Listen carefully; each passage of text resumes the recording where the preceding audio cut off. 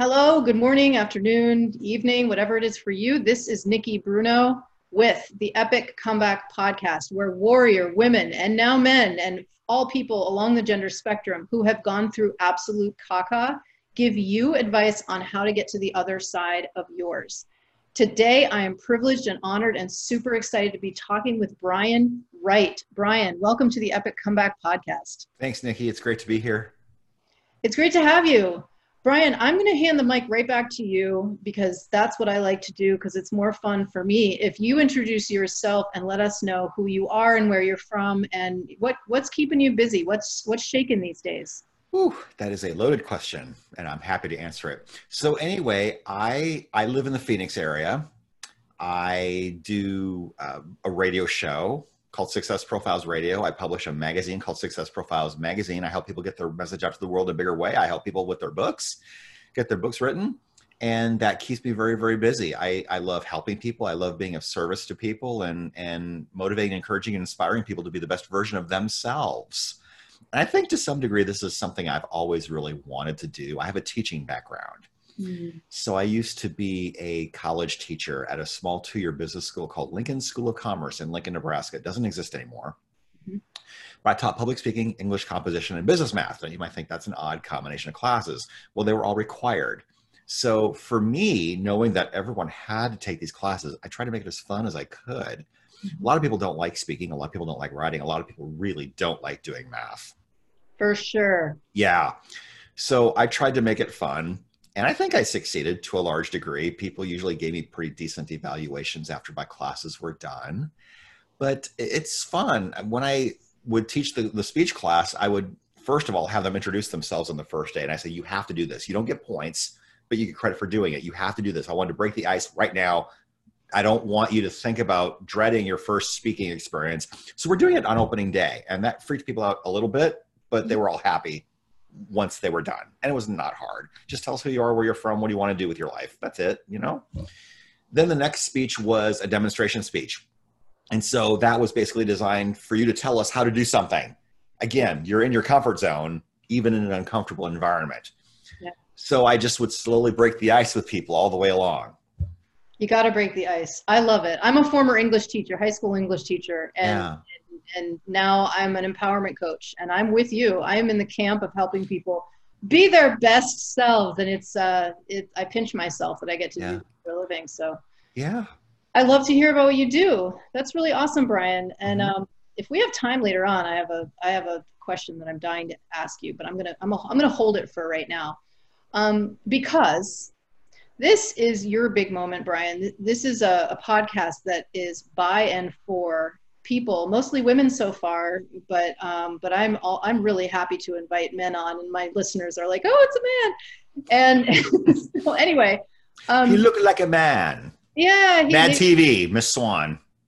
And he sounds like a man too. So I am. Well, I am. So yeah. And you are, yeah.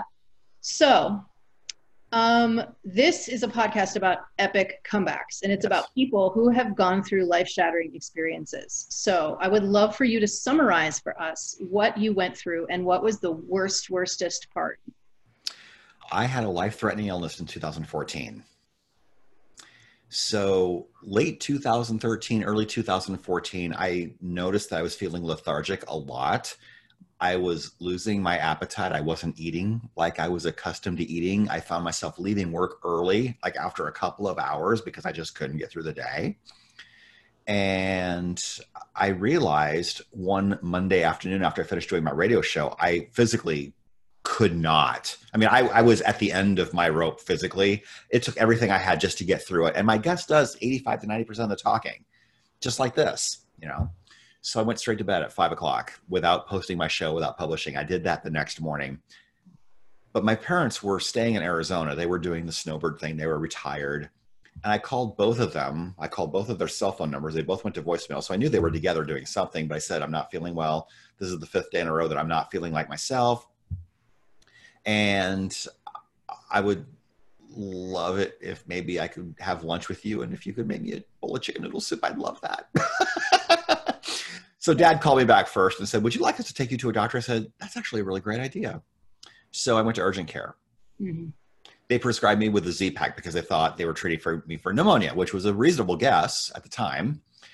And they insisted that I stay with them in their RV until I felt better. I'm like, well, that's really sweet. Okay. So I called out work. I didn't go to work. I was, still sick. And after 3 days, this was on a Tuesday, and after 3 days on a Friday morning, we were having breakfast. All I could eat was a half a strip of bacon. I said, I'm full. And Dad said, this is not right. Something's not right. Yeah. You need to go back to urgent care. And so we did. And I drove. Mom was with me, and I drove. And I got in right away because I filled out my paperwork 3 days prior. And the next thing I knew, I was in the back room with the doctor, and my mom was sitting there. And I thought, how did you get here? I didn't remember her entering the room. I remember him telling her he cannot answer my question in complete sentences. He's not coherent. Something's not right. We need to put him in an ambulance and take him to the hospital now. We looked at each other like, what? I drove to urgent care. And now seemingly 15, 20 minutes later, I'm being told that I can't speak coherently. It was a blur to me. And so I remember being put on a stretcher. I remember being zoomed by ambulance to the hospital, which was about 15 minutes away. I remember being in the ER, and the doctor was saying, we don't know what you're treating. We're treating you for, whether it's pneumonia, whether it's flu, whether it's something else, but we're going to run a lot of tests, and you're going to be here a while. I thought, oh, a while. Like what? A few hours? Oh, no. A few weeks, a few days, a few weeks, maybe longer, who knows? And she mentioned ICU. So I thought, okay, this is kind of serious. And I had never been in a hospital before for being sick. Yeah. So I really wasn't grasping. And she did mention the possibility of putting me on a ventilator. And I said, what does that mean? We put a tube down your throat and a machine breathes for you. I thought, I don't want that.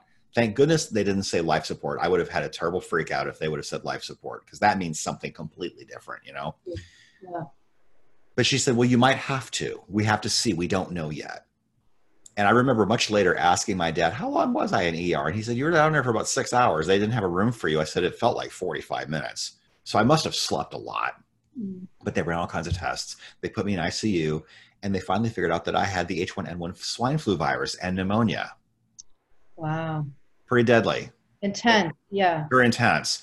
Yeah. And they almost did put me on a ventilator. In fact, much, much later, toward the end of my stay, I had 2 separate medical staff, one nurse and one CNA. They both told me we weren't sure if you were going to make it or not. In fact, we were very close to putting you on a ventilator. We talked about it and we voted on it. And we decided that we would give you one more day to see if you showed any sign of improvement. And sure enough, I did. And one of the nurses said, you were our miracle patient. I said, why? And she said, because we have a number of people in here with swine flu virus this season, and you were the only one out of the whole bunch who did not have to go on a ventilator. Yeah. Yeah. Wow. I mean, huge miracle, right? So I was very grateful. After 8 days, I was transferred to a regular, normal room out of the ICU unit. I was there a total of 14 days, but I didn't know what my end date was yet at that time. But I knew if I wasn't in ICU anymore, that the finish line was coming closer. So I just claimed that I was going home soon. Anytime a doctor, nurse, CNA, respiratory therapist came in the room, how you doing, Brian? I'm going home soon. And that's what I would say. That's the first thing I would say to everybody. I'm going home soon. Lung doctor said, we'll see. I'm like, I'm not telling you anything anymore. You have to know who your cheerleaders are and recognize those who aren't. So that was a huge lesson. I mean, it's something that got reinforced. And so I just really didn't tell her stuff anymore, unless I really, really had to, But I just started telling everyone, I'm going home soon. And I started getting progressively better.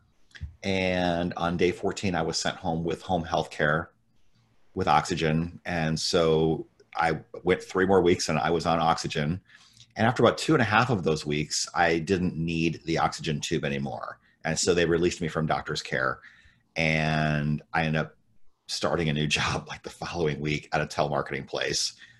Now I will say this, talking was physically exhausting to me. I had to put my radio show on hiatus for 3 months because I could not sustain a long conversation. Wow. But I figured at a telemarketing firm where I only had to talk for a couple minutes at a time between calls, I could pause the dialer if I really, really had to. And I did. And I did that for a while. And I've done a lot of call center work, actually, because it was the lowest barrier of entry. It's like, I can do this. It's not glamorous, but it was money. Yeah. So that's what I did. And eventually I resumed my show and I went on Facebook and I told my friends, hey, I know I haven't posted in a while. This is what happened. This has beat me up really badly. I will not be talking to any of you like on the phone for quite a while, but message me We were worried about you, that kind of thing. So yeah, so here's the interesting piece to all that. While I was in the hospital, actually several days prior to going to the hospital, I was rereading a couple of transcripts from old episodes of my radio show.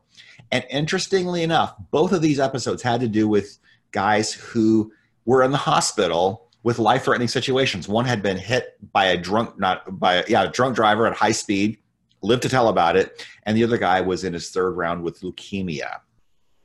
Both of them were told they might not walk again or they might not live. Both of them rejected that idea completely and focused on what they were going to do with their lives and their careers after they got out. So they chose to future focus. Mm-hmm. So how fascinating is it that those were the only two transcripts I read 3 days before I knew I was going to be in a hospital.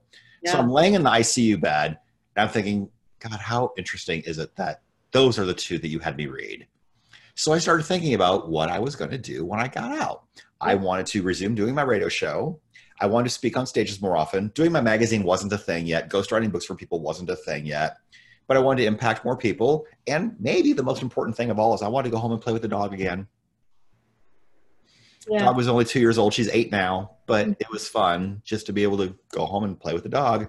But I gave myself things to look forward to. And so the 3 big takeaways I had were, number 1, be aggressively thankful for everything. Mm-hmm. Right? Because we do, sometimes forget even the small things that we should be thankful for. Number 2, treasure your family and friends. And number 3, take nothing for granted because you never know when's all going to be taken away from you. And it almost was. Yeah. So those are the 3 lessons that I carry with me as a result of that experience. Wow. That is an epic comeback. I mean, that's really intense. It was. And let me ask you this. When you got to the other side, truly got to a place where you're like, okay, I'm good to go now. You could have conversations with friends and you could do what you wanted to do professionally, et cetera. Mm-hmm. What was the best thing, or maybe what is the best thing now about being there, about being on that other side? If I can get through that, I can get through anything. It was an anchor moment for me. Skydiving was also an anchor moment for me. If I can do this and live through it, I can do anything. Yeah. Oh, that's beautiful. Yeah. And if I'm still here, it's not my time yet. Mm-hmm. So, dying never occurred to me. Thankfully, everyone was always trying to make me comfortable. Everyone was always trying to, encourage me. How you doing? I do remember I wasn't physically strong enough to cut my own food. So my parents would visit me every day and they would cut my food for me. And Dad one day said, I haven't done this for you in many, many years. I said, I know. That's beautiful. Yeah. But when you can only eat 6 or 8 bites of your meal and say, I'm full, I'm done. I had no appetite. I probably lost 15 or 20 pounds those 2 weeks. Yeah. So what I'm taking from what you said is that you feel like you can get through anything. It sounds like it was really an empowering experience. On the other side, you're like, okay, yeah. Life, you can throw at me what you want to throw at me. Yeah. Yeah. That is pretty cool. That's pretty cool. And that's been a theme on this podcast, Brian, is that going through something traumatic, going through something intense, going through a near-death experience can really be the source of knowing your strength and knowing your power and feeling, I don't know, invincible. It could be an exaggeration, but maybe not. Yeah. Maybe not. I don't know. But yeah, it was a very powerful epiphany. So let me ask you this. Mm-hmm. This is really the essence of this podcast is our listeners are people who they're going through the caca right now. It could be divorce, it could be illness, it could be an injury, some kind of just something that scatters the pieces of your life. And all of a sudden you're like, hey, what in the world is going on? What just happened? Yeah. Mm-hmm. Yeah. What just happened? And you're not seeing the other side yet. You're kind of like, I don't know how I'm going to get through this. And I also don't even know if I'm going to get through this. Yeah. So what kind of advice, or maybe one piece of advice or two or kind of inspiration would you give to people who are in that place right now? Yeah. The pendulum always swings both ways. So if it's over here, eventually it must come back to center. And if it's over here, it also must eventually come back to center. If things are really, really rough right now, it won't always be like this. And if things are really, really great, it may not always be like this. So be prepared. Don't get so cocky that you feel invincible, because life can slap you hard at any moment, like we all know. So the pendulum always swings back to the center eventually. So I think what you need to do is really honestly assess, where are you? you need to assess what are you grateful for? What is going right? Because it's so easy to look at what's wrong. There are so many things that, I mean, here's the thing. If there are 100 things going on in your life and only 4 of them are bad, what are the things you're going to think about? You're going to look at the 4 things that aren't very good. And you're not going to even think about the 96 things that are great. Yeah. So what is great about what's going on now? What can you be thankful for? Because it can get worse. You know, you might think, oh, it can't get any worse than this. Well, it can. Don't tempt fate. Don't even speak that out loud. Mm-hmm. But what's good about this? Tony Robbins says that. What's good about this? Now, that might seem like a really horrible, unempowering question to ask when you're going through it. But what's good about this? What is the purpose? What is the learning here? What can you take from this? Because here's something that I know. You will continue to go through the same thing over and over again until you get the lesson. If you haven't learned the lesson yet, you will not pass the test, and the test will be given to you again. I agree with you. I totally agree with you, Brian. I completely agree with that. And you know what? Anybody who wants to question the usefulness or the benefits of gratitude, there's way too much research at this point that has piled up to make it a fact that practicing gratitude helps you to be happier, helps you to be healthier physically and emotionally. Yeah. There are so many benefits to practicing gratitude, and people who are, you know, world leaders and folks who are extraordinarily, speaking of success, who are extraordinarily successful, they're people who practice gratitude. Yeah. So gratitude is huge. Being good to yourself is also very important, because when things are not going right, there's a tendency to feel like I'm not enough and I'm not capable, I'm not worthy. Well, don't speak that stuff out loud to yourself, not to other people, but not to yourself. Don't speak that out loud to yourself. Don't tell yourself that. Don't beat yourself up. We are all going through stuff, and I promise you, we're not alone. You're not alone. Find someone you trust to talk to if you need to. I love it. Yeah. I love that. Yeah. But be good to yourself. Treat yourself. Go buy ice cream. Go do something. Go for a walk. Take a staycation somewhere. Yeah. You don't have to go very far away. I mean, Motel 6 is a staycation. I've done that. I mean, it's not very glamorous, but at least you're getting out. I'm laughing because my kids, they love staying at like a Super 8 motel. It's like once, and when we were driving to Tucson, Arizona, and it was the best thing in the world to them, because we had this like king size bed, the whole thing. I had to laugh because Motel 6 can totally be a staycation. It can be. It can be. In fact, it's interesting. It's so hot in Phoenix. We've had a record number of 110 plus degree days this summer. Yeah. I'm actually considering going to Flagstaff to get out of the heat for maybe a week. I wouldn't blame you. And do a staycation in Flagstaff. It might be the best $300 or $400 I've ever spent. You bet. I love that. Yeah. Being kind to yourself, treat yourself well. I'm really, really big on that. Absolutely. Yeah. So cool. I have one more question for you, Brian, because this podcast is all about being epic. It's all about being epic. And I would love to know, if you could have any superpower that you don't already have, what would it be? It's interesting. I would love to have Green Lantern's power ring. Sweet. Because with the controlling of his thoughts, he can make that green ring do anything. That is pretty freaking cool. It is. Yeah. I wouldn't want to be invisible, because I think part of life is not just looking out for other people, making sure that people are looking out for where you are so that they don't run into you. I don't want that. I don't want I don't want bionic hearing. There's things some things I don't want to hear, you know? And I don't want supervision, because there's some things I just really don't want to see. I hear you. I love it. Green Lantern. Green Lantern. I love Green Lantern. Brian, thank you for being my guest today. Where can we find you online? How do we follow you? How do we find out more about how to be profiled as a success? Well, my website is briankWright.com. And Wright is spelled W-R-I-G-H-T, just like you see in the box here. briankWright.com or brianwrightinternational.com. It points basically the same thing. And fancier. Yeah. Yeah, a little bit. little bit. And my magazine, if anyone does want to check out my magazine, it's successprofilesmagazine.com. People can subscribe there. My very first cover was Kevin Harrington. That was fun. I interviewed him on my radio show, and then he was the first cover of my magazine.